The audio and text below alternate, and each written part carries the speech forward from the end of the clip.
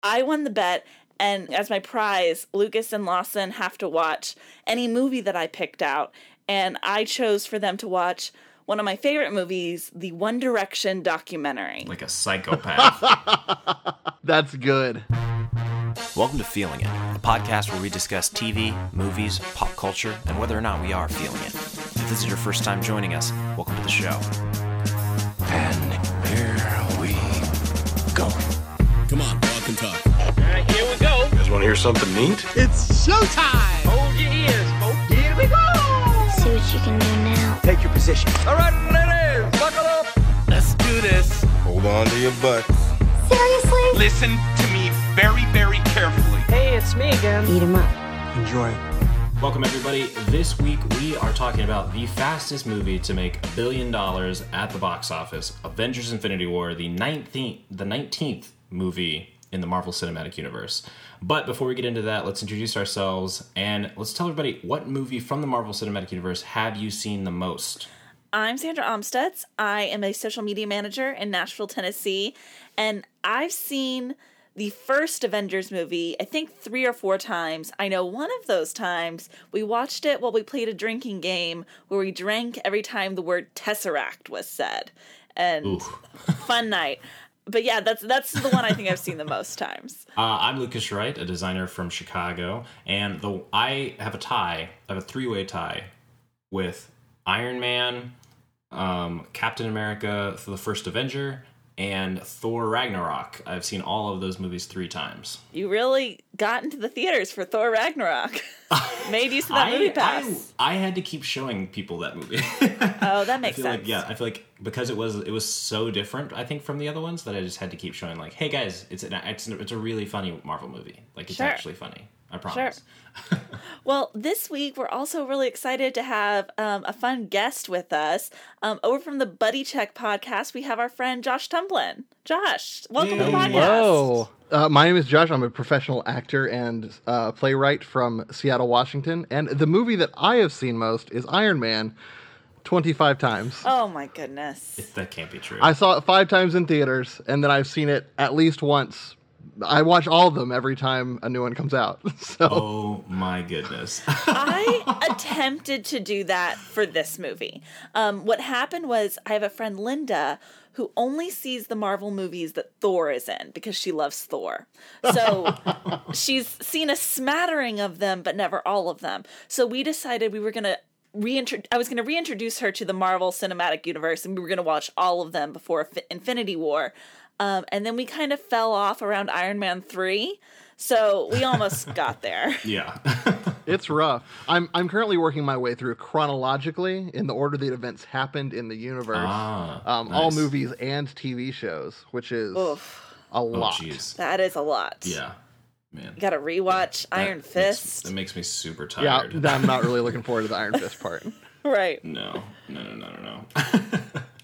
Well, every week we like to talk about something that we've discovered or rediscovered throughout the week, whether that be a movie, a TV show, a song, whatever. So, Josh, tell us about what you're feeling this week. This week, I am feeling John Mulaney's Kid Gorgeous special. Oh. It just went up on May 1st on Netflix. It's amazing. I saw it live when he came to Seattle, and I've been obsessed ever since. He's one of my favorite comedians. I think he does such amazing work every time he puts out a new special. But this one specifically is so high energy for him. He's dealing with some more personal topics to himself than he has in the past. And I just think it's a really special comedy special. I had so much fun watching this special. I think the material is some of the best he's ever been. And it's also so crazy to see him doing a special at Radio City. Totally. The set is so stunning. I loved him in that venue. The one thing about this special that I don't necessarily think is bad, but did throw me off a bit at first, was that it is much more directed than I think your standard comedy special is. Oh, really? The camera feels like it's moving a lot. There's a lot of editing in a way that I just think it's trying to match the glamour of the venue with some of the direction that is taking place. So I had to get used to that, but the material is like so worth all the effort that's being put into the special. That's interesting. If you told me that it had been out a week and I still hadn't seen it, I would have been shocked. But this week has been crazy for me and I haven't got around to it. But I'm so excited. Yeah, like you said, he's one of my favorite comedians. He's so smart, so charming. Like, he is one of those sets that you're just smiling at him the entire time. I'm really pumped to get to watch this. One of my favorite things about John Mulaney is that, like, he kind of makes references to his younger years where he was maybe a little bit more of a dirtbag, you know, like he did a lot of drugs and drank a lot and was, and I just, like you said, Lucas, he is so charming. I really wish I could get a glimpse at like dirtbag John Mulaney and just see how much charm is still there. Yeah, you know? Yeah, because you really can't see it. Like now, like just the way he is, you know, in these specials, like you cannot see that person at all. And so, I am curious. He's like the John F. Kennedy of comedy. Yeah, he is. You know, there's something going on underneath the surface there. Sure. Put that on the poster. He's very the John clean F. Kennedy cut, though. Yeah.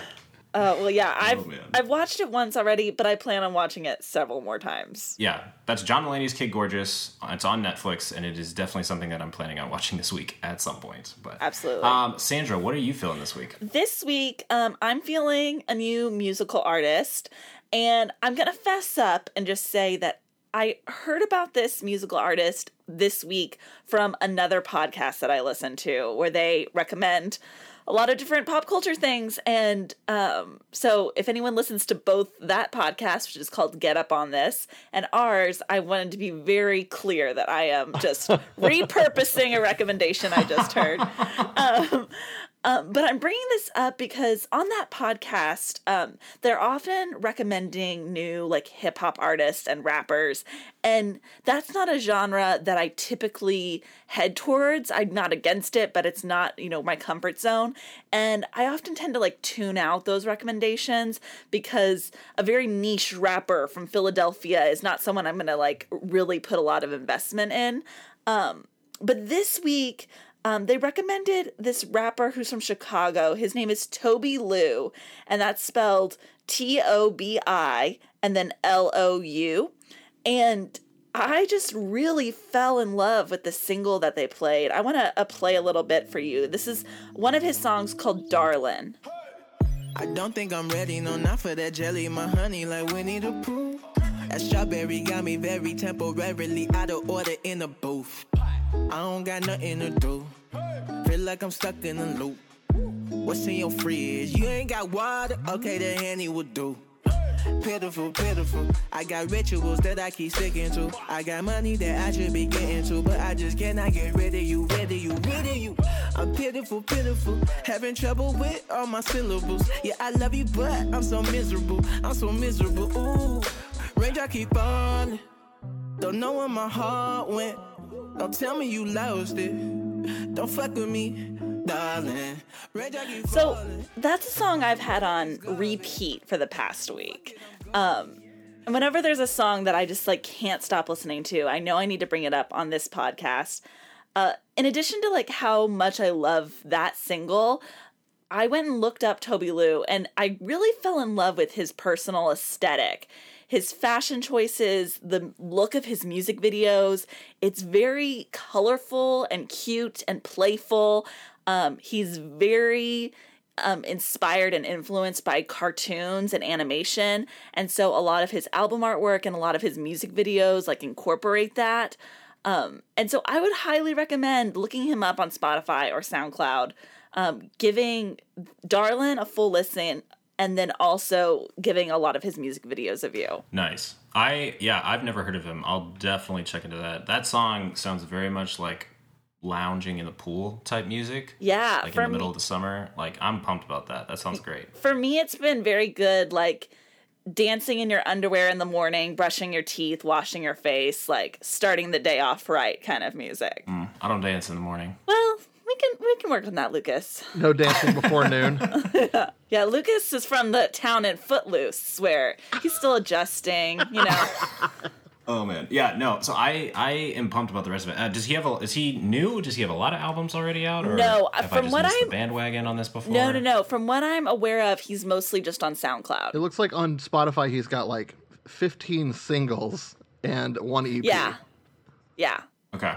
But his Okay. music videos, y'all, you really need to check out the music videos because the creative direction that he's taking with them is really much more than you expect from like an unsigned, just SoundCloud rapper. They're very well produced and they're so fun to watch. I read an interview with him where he says he really cares about music videos and that the creativity he can have with them. He also, like I said, he really also cares about animation. And I think in addition to music, a dream career for him would be to produce some sort of animated art. No, I was saying I really like that the beat behind it is so bright and sunny and I know I feel like so much of the rap, at least that I'm listening to right now, and hip hop is kind of going in a darker direction, which is great in its place, but it's nice to have those moments of sunny shininess that are kind of upbeat. Yeah, like I said, he's very playful.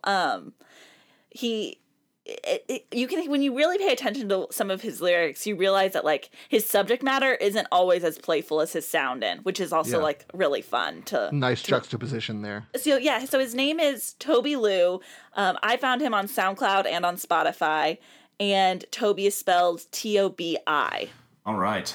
Well, what I'm feeling this week. Well, first I got to say what I would probably be feeling this week if I had actually watched it is Childish Gambino's new music video, but I haven't watched that yet, so I can't be feeling it yet. But I feel like it's something that I will be feeling as soon as I watch it. Sure. It's on the list of things that I had a busy week. There's a lot I got to do. I had the exact same thought right before we started.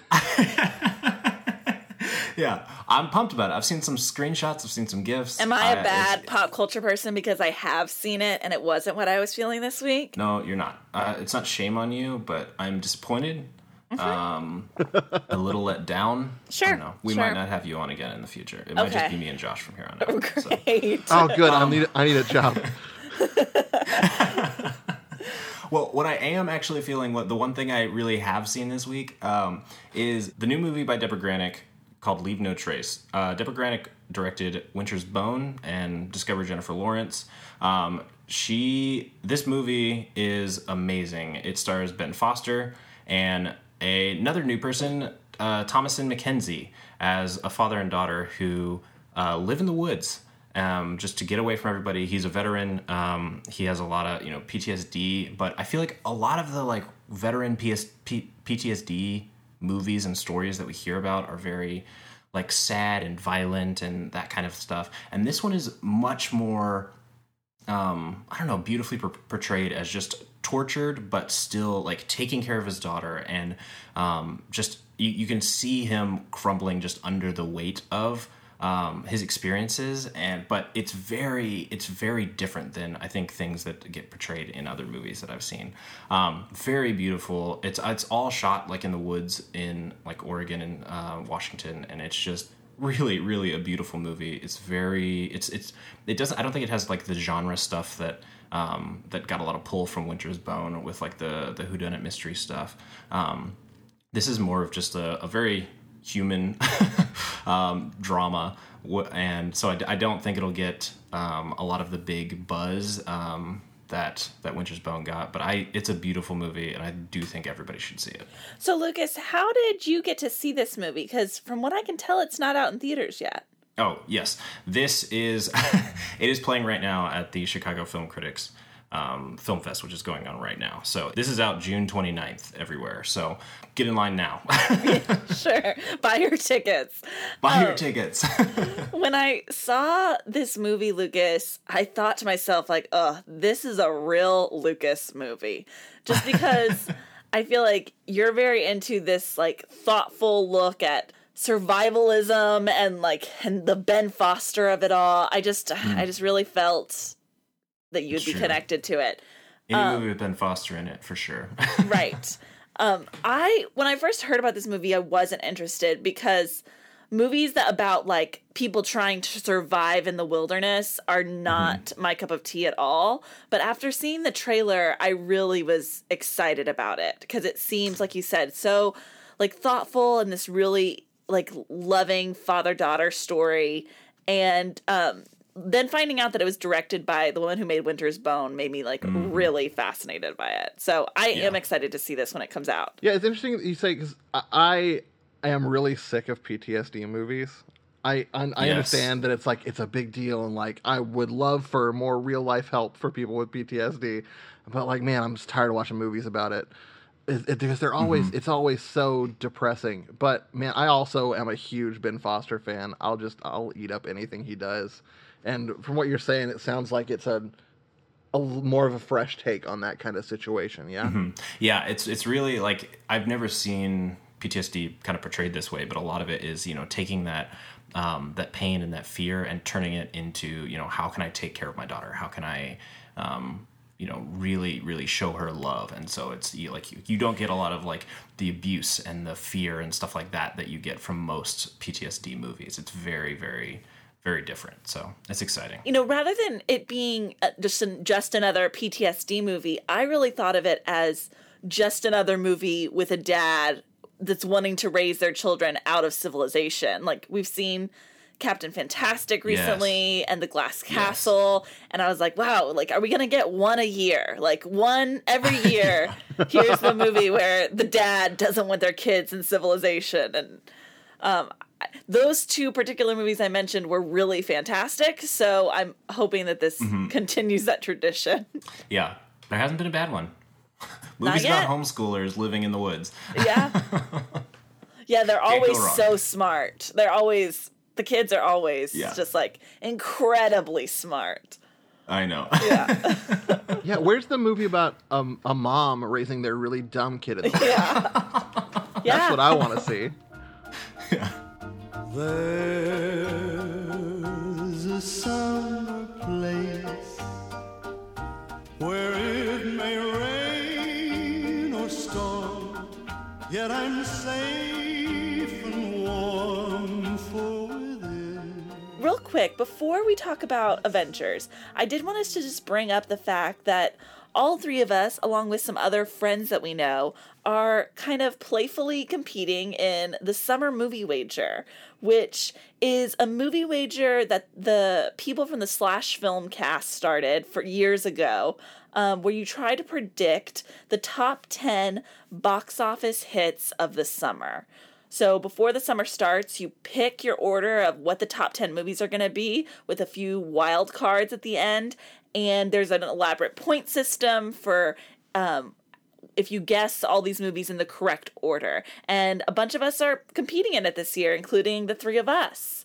Woo. So now that the summer has started, technically, how are y'all feeling about your lists? I wanted to be able to, like, I don't know, do a little shit talk, but then it's Infinity War. We all picked it and it's winning. It's that we're tied. Yeah, we're all tied right now. Everyone's tied. We're only like 2 weeks in, essentially. But let's actually go through what our lists are. I can start it off. In number 1, I have Avengers: Infinity War. Number 2, I have Jurassic World: Fallen Kingdom. Number 3, I have The Incredibles 2. 4, I have Solo: A Star Wars Story. 5, I have Deadpool 2. 6 is Mission Impossible 6. 7 is Ant-Man and the Wasp. 8 is Ocean's 8. 9 is Mamma Mia 2. And 10 is Hotel Transylvania 3. And my 3 dark horses are Hereditary, Skyscraper, and The Meg. Lucas, what's your list? Yeah, I've got Avengers: Age of Ultron in number 1. I've got Incredibles 2 in the second slot. Then I've got Jurassic World: Fallen Kingdom. Then Solo. Then Deadpool 2. Then Ocean's 8. Then Ant-Man. Then Mission Impossible 6. Then Hotel Transylvania 3. And then in the 10th spot, I have The Purge, or the first Purge. And then my dark horses are Mamma Mia 2, The Spy Who Dumped Me, and Tag. Oh, really? A lot of faith in Purge. I am regretting that a little bit right now.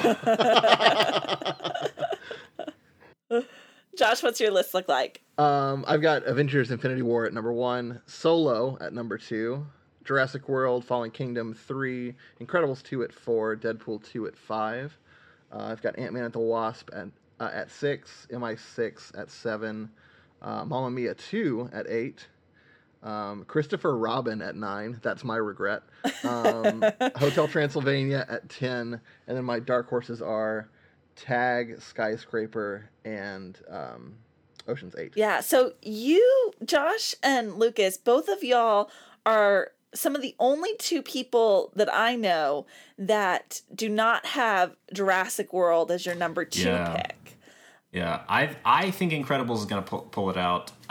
Also, possibly Solo. I'm now kind of wishing I'd put Jurassic World Fallen Kingdom at 3 and Solo at number 3. Or sorry, Jurassic World Fallen Kingdom at number 4 and Solo at number 3. I think Jurassic World is the only thing that could possibly come in second over Solo, but I don't see it happening.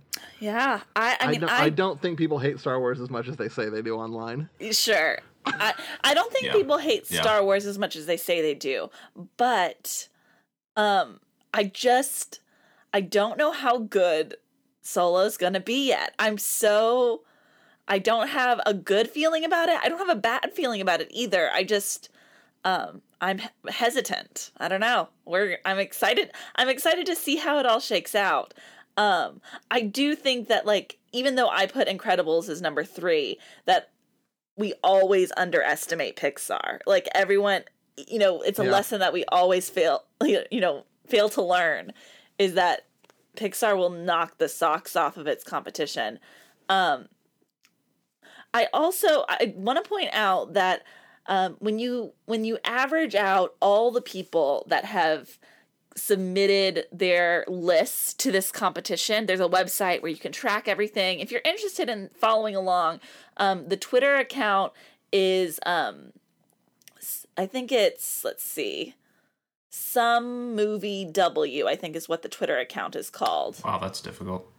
Yes, Some Movie like W. SUM. Yes. Rolls right off the tongue. Right. And so you can find the website from that account. But if you average out everyone's lists this year, my list is exactly the same as the average person's list, numbers 1 through 8.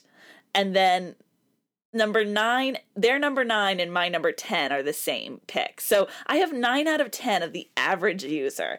So I'm feeling pretty good about my list right now. Now, that's not a foolproof way of winning, but I'm excited about it. See, I have 10 out of 10 of my picks, and I feel really good about that. I chose the same top 10 as Josh Tumblin, and I feel like that's probably, that speaks pretty well. Has that been a winning strategy for you in the past? Oh, yeah, definitely. Great. Yeah, I picked all the same as the person who's going to win this year, so perfect. I think it's going to work out. So, yeah, y'all are doing really well so far. I want to point out a few movies that are like, only one person picked these movies out of all the people I'm following. I'm following all the Slash Film participants, and then you two, as well as our friend Lawson, Lawson's brother Lane, Lucas's wife Rebecca. So I'm the only person that's picked Hereditary. I know that is a really, really, long shot. Yeah. Rebecca is the only has 2 picks that no one else has considered. In her wild card, she has Uncle Drew and Book Club. And I really am excited for next week, I think it is, when Book Club is out in theaters. And so technically she's beating all of us because it's going to be on the board. And if that's going to last for 1 week, where because of Book Club, she's going to be ahead of all of us. And then I think, Lucas, did you have one? You have The Spy Who Dumped Me. Yeah, so, Lucas, that does not look good. I don't. I'm now that I'm actually looking at the calendar of when this comes out. It's not gonna make the list. Yeah, but that's fine because my actual 10 will be all there. Great. So great. The dark horses don't matter. You all seem to have a lot of faith in Tag. That's a movie that I'm excited to see, but I don't expect to make a ton of money. I think it could surprise. It's my third dark horse for a reason. Yeah. Yeah, same. Gotcha. It's one of those that it could happen, and I don't want to miss out on it if it does, but I definitely don't think it'll make more than, I was going to say The Purge, but who knows? Yeah. Ugh. Well, I'm excited to see how this plays out. It's so crazy that we have to wait 3 months now before we can really figure out who's winning, but I'm going to be checking it every week. I'm just refreshing the page just so people have some context right now. So far, Avengers, and this is domestic box offices, so Avengers has made over $450 million, and the summer just got started. So tune in August to absolutely. see it really kick in. Right. Okay, let's talk about Avengers. Yes, I'm ready.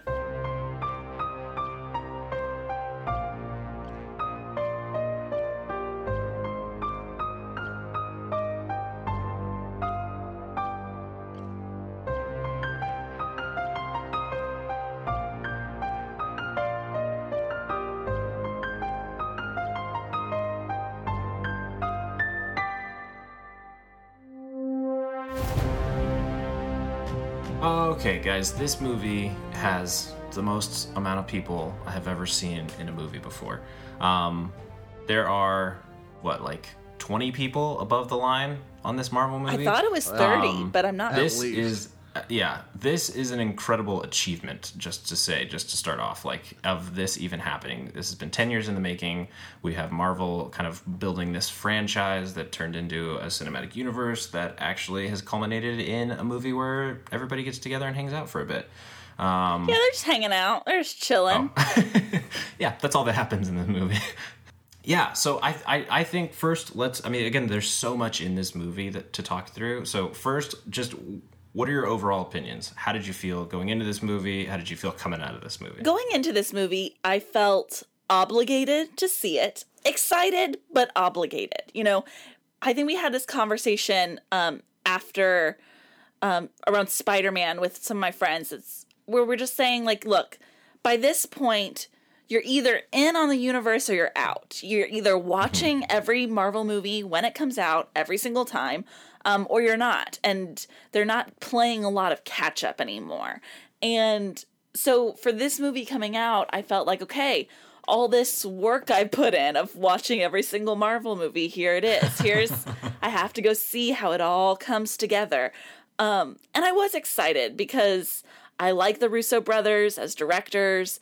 Captain America is my favorite of the Avengers, and I knew he was going to be in this one, so I was excited to see him again. That's how I felt going into the movie. Coming out, I felt really impressed, like you mentioned earlier, with just the accomplishment that this movie is, organizationally, just the effort that it requires to write a story with this many characters merging.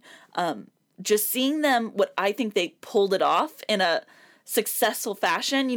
Whether you love or like this movie, I think most people are on board that it is decent. It's no one's saying that it's like an awful movie. They made the movie, and that in and of itself is quite an achievement. So I definitely felt that.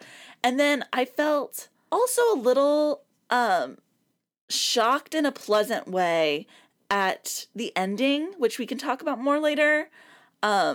Shocked at their choices, how thoughtful I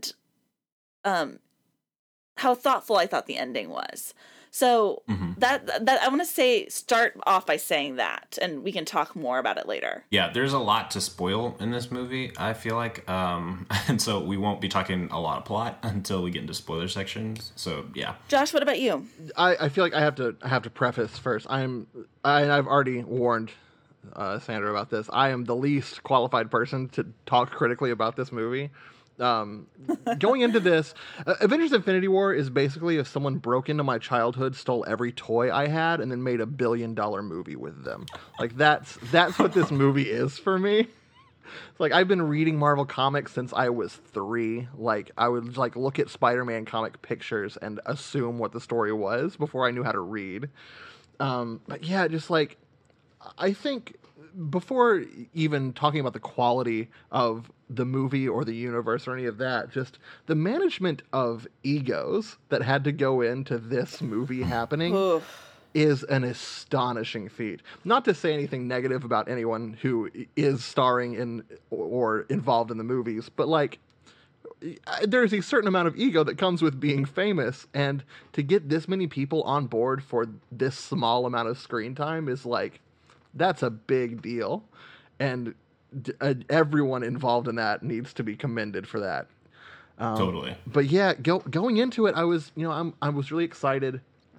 This is what we've been waiting 6 years for, or 10 years for, or for some of us 30 years for. And like coming out of it, I just felt there was a sense of satisfaction with what I had seen as measured up to expectations that I really haven't felt in a superhero movie ever, which was really nice. I mean, there have been other superhero movies that I've really enjoyed, but I think Batman Begins is the only other one that I can remember going in and having high expectations and having every one of those expectations met. And that's how I felt about Infinity War. Nice. For me going in, I feel like every Marvel movie I'm on the verge of having Marvel fatigue. Each one surprises me and I'm like, oh, I really like that. That was a lot of fun. But then by the time the next one comes around, and I don't know if it's the marketing or just like the fact that there are so many of these that by the time it actually comes up, I'm like, oh my gosh, okay, I'm going to do this. But I come out of them all liking them. I think this is the first one that I was not excited for, but I didn't have Marvel fatigue, mostly because of how much I liked Spider-Man, Thor Ragnarok, and Black Panther, the last three. Those are the last three, right? Yep. Yeah. Yeah. The last three Marvel movies to come out. How different they were and how, I think, fun I had with them. But this one, just because of the logistics of it, I was like, I do not think I'm going to like this movie. I really don't. And I did. And I realized I am judging all of these movies against other Marvel movies. They've become not just their own genre, but their own, I think, category of media. Their own standard. I'm not judging them against... Yeah, it's true. I'm not judging us against, Oscar winners. I'm not saying like, oh, compared to, Get Out, is this a good movie? I'm just saying compared to other Marvel movies, not even other superhero movies, but other Marvel movies, how do I feel about this? Which is impressive from Disney's perspective. Like, that's what they want. They don't want you to be like trying to compare this to other things. It should be all within the universe. And that's super impressive. And I had a lot of fun with this movie. I keep talking about how many people are in this movie, but it never feels like there are too many people. It feels like there are a lot, but it never feels to me that like there are too many. It just keeps the pace correct and just kind of bounces back and forth between them.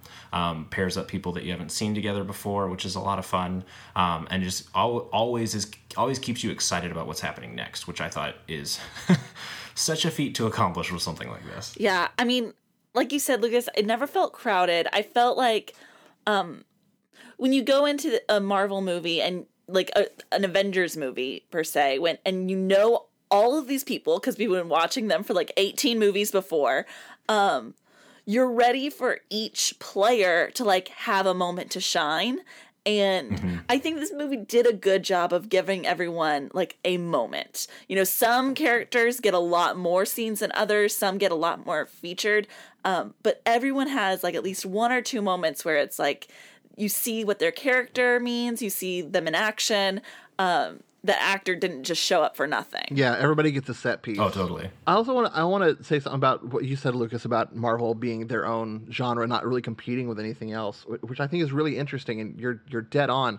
And I think that's something that Disney is doing really well with all of these different companies that they've been, absorbing, Borg style. Like Star Wars. I feel the same way about the Star Wars movies, right? I'm not comparing those to other. Obviously, operas. I'm not comparing them to. Yeah, I'm not comparing it to sci-fi. I'm not comparing it to other fantasy. I'm comparing it to other Star Wars. When Solo comes out, I'm not going to say, "Is this as good as Annihilation?" I'm going to say, "Is this as good as Rogue One?" Right. And I feel like that is exactly where these big franchises want to be. And the fact that Disney has been able to do that with two huge franchises is huge. Yeah, I mean, if you're only competing against yourself, you're always the winner. Yeah. Yep. That's what Nintendo has been doing in the video game space for decades, and it's working great for them too. So yeah. So was there anything about Avengers Infinity War, without going into spoilers, that didn't stick well with you? That you rolled your eyes at, or that you don't think that they really nailed? The thing that sticks out for me, and it's not really a problem with Infinity War so much as it is in my theater, when Captain America showed up, everyone stood up and cheered. And I was so mad because I am Team Iron Man. Sure. Oh. I was just like, come He's on. so beloved. Yeah, but he was also so He is wrong. beloved. We're not going to get into this debate. So yeah, for me, I think the biggest, there's a lot that I want to talk about in spoilers about my problems with this movie. Yeah. But I think in a situation like this, when you can't, have an arc for every single character and you can't develop everyone as much as you want to, choosing which characters actually get a full arc and which ones we get to see kind of in the foreground for the most part. I think the people that they pulled to the front did a great job, the actors and everything like that, but I don't feel like the story arcs were well written enough to kind of deserve them being those foreground characters. I also have a hard time judging this without seeing Avengers 4. We still don't have a name for it, but whatever to me, it feels like a movie, but it also feels like a two-part movie. I don't feel like you could judge The Godfather without seeing The Godfather 2. And not to compare this to The Godfather, but I kind of feel the same way about this. Like, we're going to think completely differently about this movie once the next movie comes out. So my qualms could be answered later. But right now, that's kind of how I feel about it. The way I felt at the end of this movie reminded me a lot of the way I felt at the end of the Harry Potter movie, The Deathly Hallows Part 1, in that, like, you obviously know that, like, this is not the end of the story. You feel it very much at the end of the movie that, like, this is only half of the story. There's a somberness at the end of, like, Deathly Hallows that feels incomplete and that I actually kind of relished. And Deathly Hallows Part 1 is one of my favorite movies in that franchise. And those memories are part of why I think I enjoyed Infinity War a lot. I think, like you mentioned, Lucas, it is. I know that they're not calling it Part 1 and Part 2 anymore, but it very clearly that's the case. Whether it's in the title or not, that is what this movie is. It feels very, very much like a Part 1. Which I happen to like, but I can also understand some people being frustrated by that. I like it a lot, and it feels a lot like a comic book. I mean, I feel like they've taken, they started this with, like, let's make a comic book feel like a movie with Iron Man, and now we're to the point where, like, we're making these movies feel more like comic books. With these crossovers, with kind of just the way the story is told. Like, this feels like a comic book, and what they've done is they've taken 10 years to get us to the point where we're comfortable watching comic books play out on screen, which is incredible. Sure. Exactly what I was about to say. This movie feels more like a comic than any of the other movies in the series have, especially with the way that it ends. A lot of these big event comic books end on a very dour note. And what happens in the aftermath as the new comics shoot off is the resolution. And in that way, it was very satisfying to me as a longtime comic book reader to be like, yeah, I'm used to my stories ending this way and then going on from that. Right. And starting this way. We kind of we start in the middle and we don't really get a lot of explanation as to what's happened before. Yep. And kind of like what you said before, Sandra, is like, if you're in on Marvel, you're in on Marvel, and we're just going to assume that you've watched these. I wanted to bring up a few very minor things that I had issues with this movie. One is that, and this is a problem I have with almost any movie where there is action sequences, is that these movies have a bad habit, in my opinion, of, there's typically, like, in a typical action movie, there's, like, one girl on the team, and in this universe, there's more than one, but when you compare to, like, how many men are on the team, it's still very minimal, the amount of, like, women that are on the team. And what this movie does, that almost every action movie does, is the one girl on the team fights the one girl villain on the other team, on the opposing team. And they only, they have these action sequences where, like, only the girls can fight against each other, And I always just roll my eyes at that, because what it's really saying, and I can appreciate the concept of, we don't want to watch, Captain America, like, beat up a woman, and I can appreciate that sentiment, but at the same time, it does make me roll my eyes that, like, if there's this ultimate villain squad that like the only person that they're gonna let fight the female villain is the other girls on the team. It always just is silly to me. So that's a very, very minor thing that I noticed during the movie. I 100% agree that when that came up, I thought the exact same thing. Yeah, same. The only thing that I will, I guess, to defend that is earlier in the movie, those people all fight people and it's flipped around. So Captain America does fight a girl earlier in the movie, and well, this is all spoiler stuff, I guess. But sure. Scarlett Johansson fights the guy or whatever. But. Yeah. Well, that's the other thing. It's like they'll always let the female hero beat a male villain, you know, but it's the other way around that they don't let it happen, is that they never let a male hero, like... We've only just recently allowed them to do that in the comics, and we are obviously so terrified of letting them do it on the screen.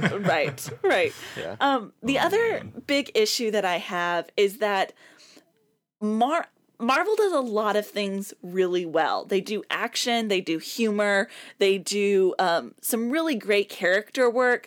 What they do horribly is romance. And every moment in this movie where they tried to shoehorn in like a little bit of romance, it just didn't work, in my opinion.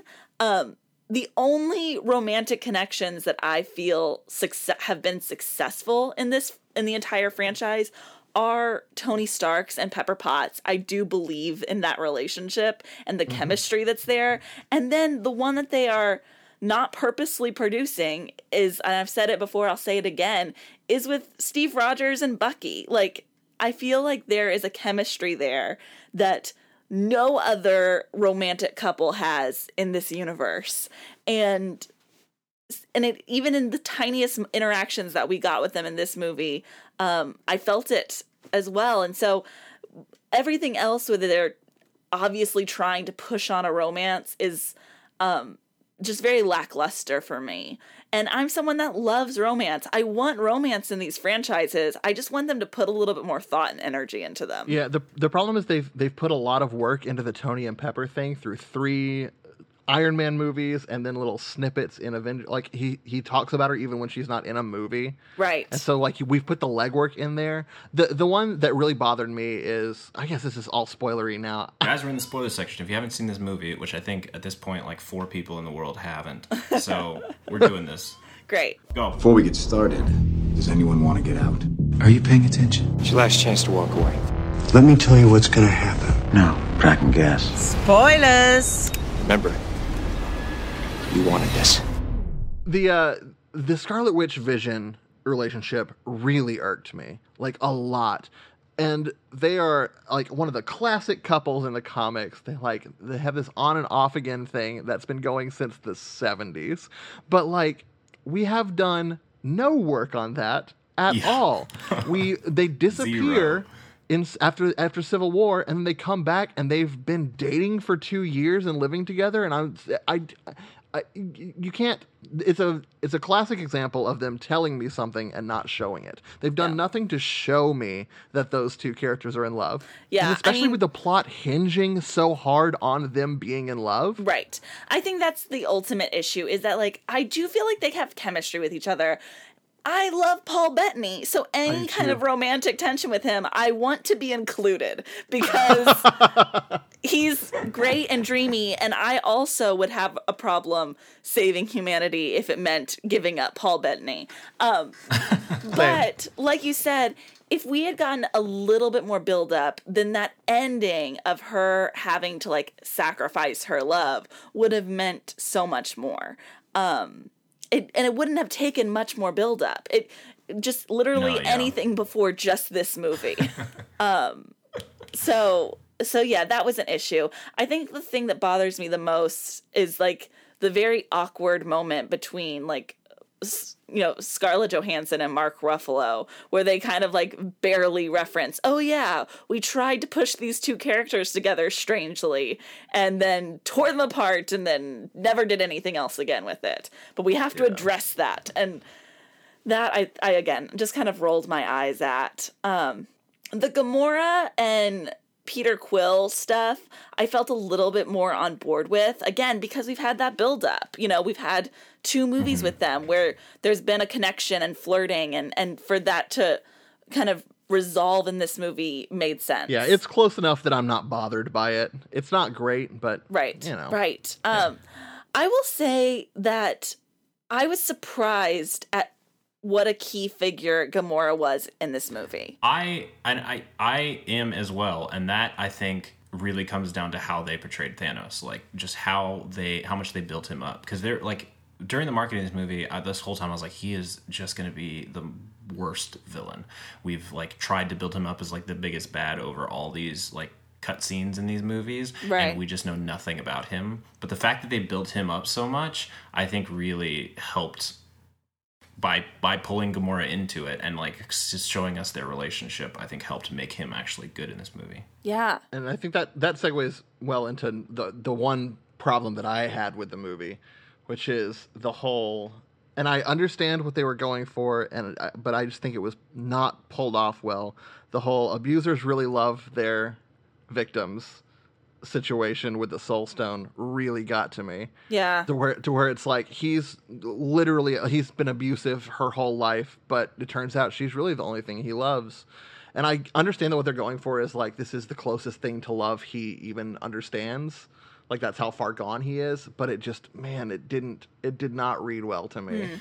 Yeah, I felt uncomfortable with it, but I also felt uncomfortable at her not realizing it.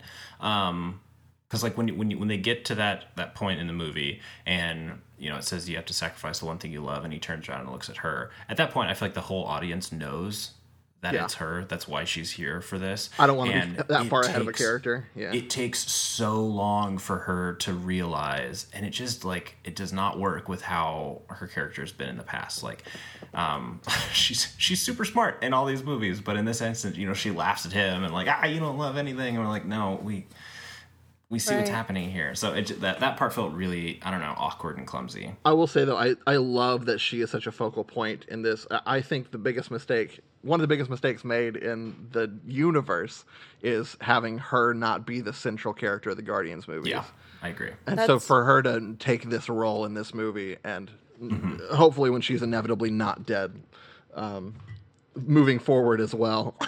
Yeah, that's really interesting. I never even considered that as a possibility, and now hearing that, you're right. That would have been she would be a fascinating protagonist for this team. Yeah. Because she has this backstory with Thanos. She has this amazing dynamic with her sister that I have always found so compelling, their relationship. Yeah. It's so good. Yeah. And you're right. She would have been such a great protagonist for this team. Yeah. And I'm not just that I don't love Chris Pratt and Kurt Russell. Sure. but yeah. But also in a franchise that is sorely lacking for female protagonists, what a missed opportunity. Yeah, and Chris Pratt, you can see him be the protagonist of 3 different franchises that aren't Marvel. So. Of course. Yeah. Yeah. I also think Chris Pratt is very, like, cookie cutter for these movies. Like, seeing him for the first time talk to Thor, getting to see, like, oh, he's kind of a ripoff of Thor. Yeah. Like his character in these movies. And, oh, he's also kind of a ripoff of Iron Man. You know, he's like, when he gets to meet these guys, you're kind of like, oh, he's kind of just the lesser version of these other people. Yeah, I agree. And the whole time I was like, absolutely. yeah, Gamora would work better as kind of the head of that group, as opposed to him. Right. I thought for the most part, this movie did a pretty good job of keeping everyone, because like everyone in the Marvel universe is pretty quippy. But I thought this movie did a really good job, and Civil War 2 before it, of keeping everyone, you know, enough different that they have their own kind of specific version of that. But yeah, Star-Lord is the exception. He just kind of blurs so much in this movie. Yeah. I say, and I don't think it's Chris Pratt's fault at all. I think just like that character is not underdeveloped, but almost too close to other people in this universe. It's a writing and issue. Exactly, and it doesn't work as well. So let's finally talk about the ending. How this whole thing wrapped up, and who died, and who you think is staying dead. Let's go for it. Well, let's talk first about the 3 major deaths that happened before the snap. Okay, we have Loki dies right at the beginning. What was that noise? I'm just so sad. Yeah, no, me too, because I truly love Loki. He's one of my favorite figures in the Marvel universe. The one thing that makes me feel better about this is that he truly has been in so many of these movies, as you know, when you consider what a typical villain's run is. And I feel like his story did feel like it came to a natural conclusion. I just feel like we yanked for me, we just yanked him around so much with like, oh, is he going to be actually friends with Thor? No, he betrays him. I agree. And then we finally are like, they're brothers at the end of Ragnarok. They work together and they love each other, and he dies. And it's just like, come on, man. Yeah. Give me one movie where he's a good guy. For his brother. Yeah.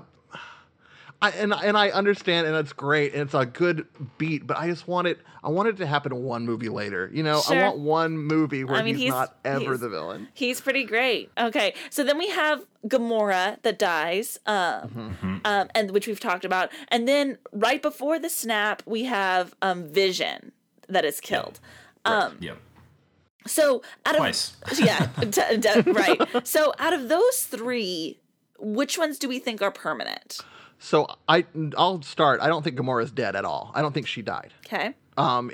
This is maybe we're getting a little too inside baseball, but in the comics, no, this is comic knowledge. Yeah, in the comics, the Soul Stone specifically has a whole world, a whole reality within it, and you'll notice at the end of the movie, the very last thing when he snaps his fingers, right? You see Thanos and Gamora, young Gamora, and the whole landscape is orange, which is the same color as the Soul Stone.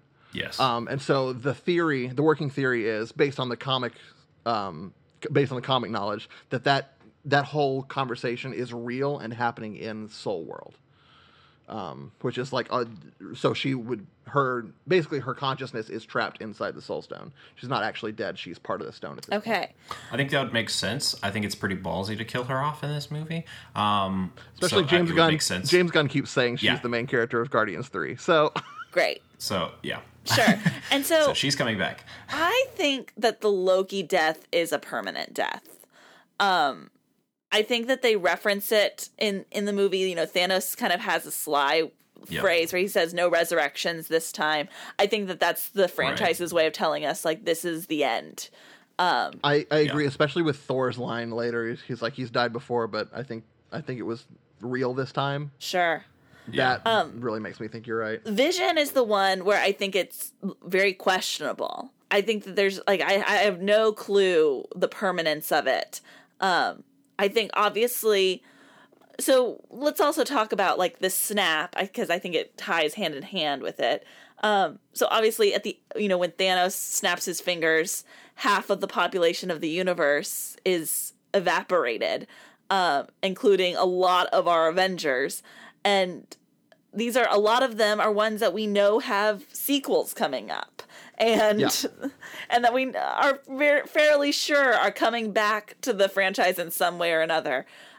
It's none of the originals, right? So there's all of the originals survive basically, and no one that's not does. Right. Yeah. So there's Black Panther, Spider-Man, almost all of the Guardians of the Galaxy, with the exception of Rocket. Like, sucks to be him. Yeah. Oh, Bucky. Yeah. That's interesting. I didn't think about that, about him being the only survivor. Truly the only one, which is so bizarre. Because you really expect it to be like half of the team. Maybe it's because he's doing it by race, and so since he's the only one, he's like, well, I can't kill that guy. He can't die. Oh yeah. How crazy would it be if part of the finale of this is like Thanos can't have any control over Rocket because he's like his own species. You know, if there was some sort of loophole where like the end of the day, I can't kill half of him. He's the final savior because he's literally the only one of his kind. That plays into what I want to happen, which is I want the movie Avengers 4 to end with Rocket taking Thanos' arm. He's collecting body parts anyway. Yes. See, I want him to take Bucky's arm. I really do. Yeah. Right. So obviously, at the end of seeing this movie, you know that these people aren't permanently dead because you know about all these sequels. And yet I really felt like that ending worked in a very tragic way, because regardless of whether they're coming back, you get to see what all those other characters are experiencing without that knowledge. You get to see that pain and that fear. You get to see the very first one is Steve and Bucky, you know? Of where like all of a sudden like the love of his life has like disappeared, which is something that's happened to him before, you know, and then one by one you just start to see all these people's horrified faces as their loved ones and partners and friends are, you know, vanishing, and then it culminates in that amazing moment with like Spider-Man and Tony Stark, which Tom Holland is like, man, just. They really did it right with him. Yeah, they are both acting the heck out of that scene. Yeah. I heard a rumor that Tom Holland improvised the line, "I'm sorry." I heard that as well. I wouldn't be surprised. That kid is a genius. So good. Yeah. So yeah, that ending was really, I think, special to me, to see the amount of like pain and like, it was very quietly done, which I thought was also like a really smart choice. Music in the background. And then to end on Thanos just like at peace. The ending really, really worked for me. Yeah, same here. I think for me, the one thing that could have made this movie better, and I don't think it would have been a movie that other people liked, but I think it would have made it a better movie, is if they'd actually like completely taken everything from Thanos' perspective. We got a lot from his perspective, but if this had just been a POV movie for Thanos, and we get to meet all of these characters through him, so we're with him the like entire a Thanos time. film noir. Exactly. I don't like. We wouldn't have gotten some of these awesome moments, but I just think it would have been an interesting view. Sure. That would have been really They developed him so much that we actually, I don't think we ever like agree with him, but we feel it. Like when you see him at peace at the end, like you have an emotional reaction to that, which I think I would never have guessed we'd get coming into this movie. Yeah, I think they've made some big changes to Thanos from the comics to the movies, and I think all of them are excellent. You know, the new motivation for him, because in the comics he just wants to impress a girl, like that's the whole point of everything. But for it to be like, for him to view himself as a savior, and then we get to see a much more subtle look at his madness based on that, in that he gets the power of the Infinity Gauntlet, and he's like, yeah, kill half the population instead of double the production of all foodstuffs. Like, to see that, and the way his thought processes work, and this, it almost makes him a kind of a tragic figure in some ways, of where he like honestly believes he's doing what's right, and he's just gone so far down this path that he can't see what he's actually doing anymore. I think is really fascinating. Yeah. I want to run by y'all my understanding / theory of the ending of this movie, and just see if like we're on the same page. So my understanding is that Doctor Strange runs through all the possibilities, you know, and the 14 million possibilities, and they only win in one. And so when he lets Thanos get the time stone, and Tony Stark is like, dude, why'd you do that?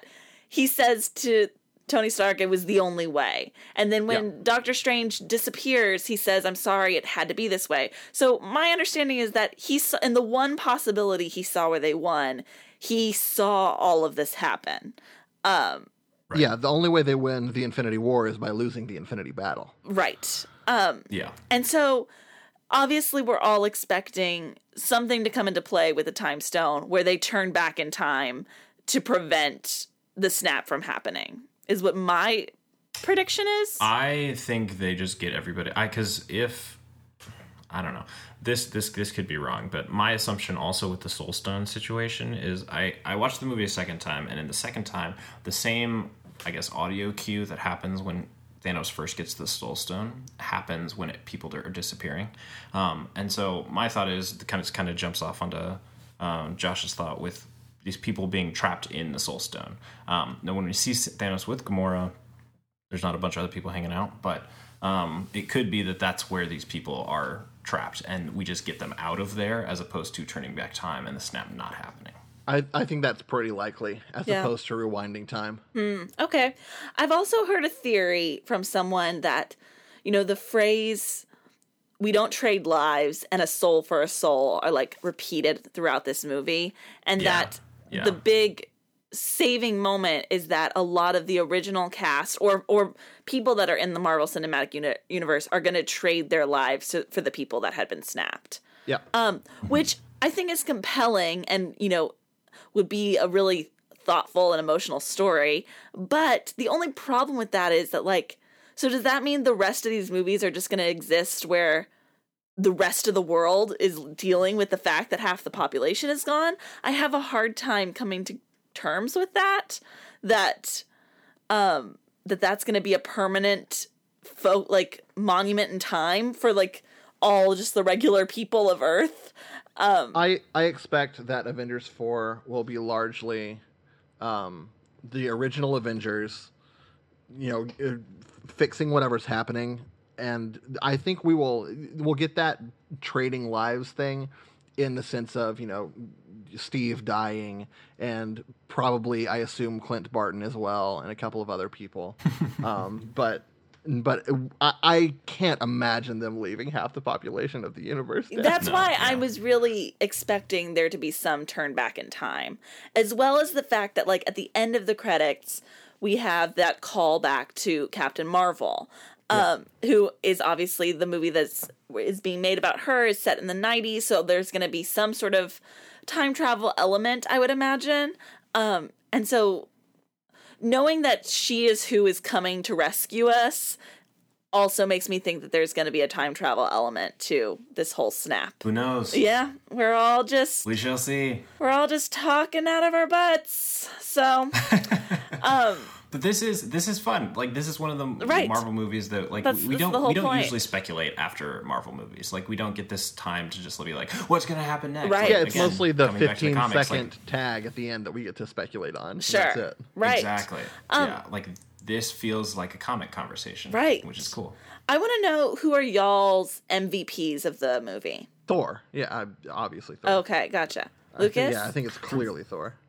For me, it's Brolin.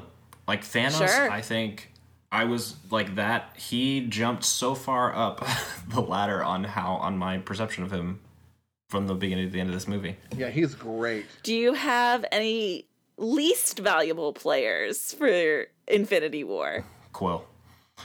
Peter Quill is useless in this movie. And if he were not in it, I would not have even noticed. I don't think he has a lot of good lines. I don't think he has a lot of, interesting stuff to do either. So I'm going to say not because of the actress, but I don't feel like they ever make proper use of Nebula. I feel like there's so much interesting story there to be mined that they always just kind of shove her off to the side in these movies.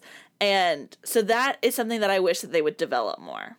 And the fact that she is one of the few left alive after the snap, I'm hopeful that means in the next movie she plays a main. Actually do stuff. Yeah, she gets to play a main part in taking down Thanos and saving her sister. That would be great. I think for me, I'm going to say, rather than least valuable player, I'm going to say most underutilized. Sure.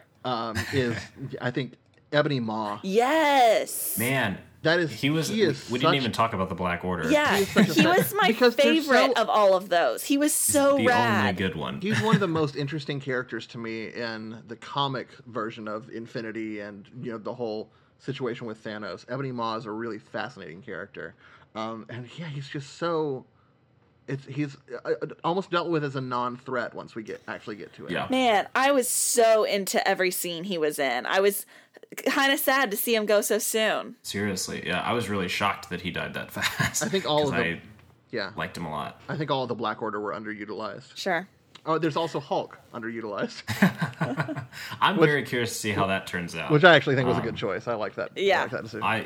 I liked Banner actually getting to be Banner in this movie, and I'm really curious how that ends up. Oh yeah, the new turn of him trying to become the Hulk. That's new. That's not something that he does. And the Hulk not to come out. Oh, it's so much. Right. It's so the Hulk like taking a stand and like refusing to come out, like very specifically.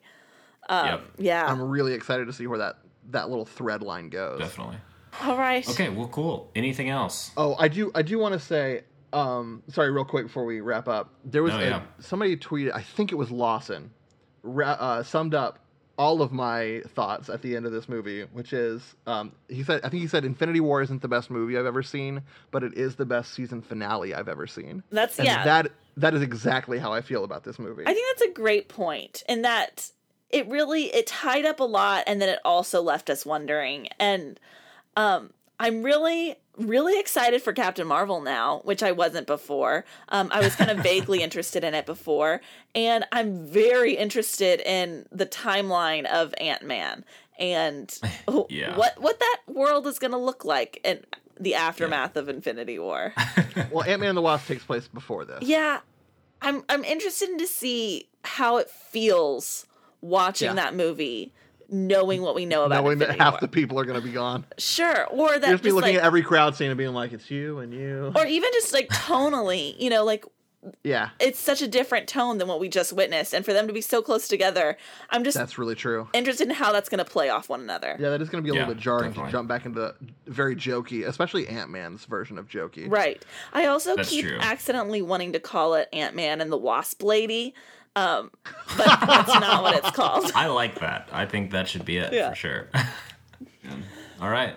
Well, I think that about wraps it up for us. I think so. So until next time, we'd love to hear from you guys on Twitter at FeelingItPod, on Facebook at facebook.com/FeelingItPod. Let us know what you guys thought of Avengers Infinity War. And your theories for what happens next. But if you know anything, don't actually spoil it, but just theories. Individually, where can we find you guys online? You can find me on all social media platforms at Sandra Amstutz. My last name is spelled Amstutz. You can find me on most social media platforms, but mostly talking about wrestling on Twitter at The Badge Josh. And you can find me everywhere this week, mostly talking about the Chicago Chicago Critics Film Fest this week on Twitter. Man, I'm having a hard time today. I'm at Lucas and stuff at the end. Great. All right. We'll talk to you guys later. Bye-bye. Bye. Thank you. Goodbye now. Goodbye. Go away. I'll see you soon, okay? That's it? Go home? Yep. Move it along, Padre. Goodbye, old friend. That's it. That's our show for tonight, people.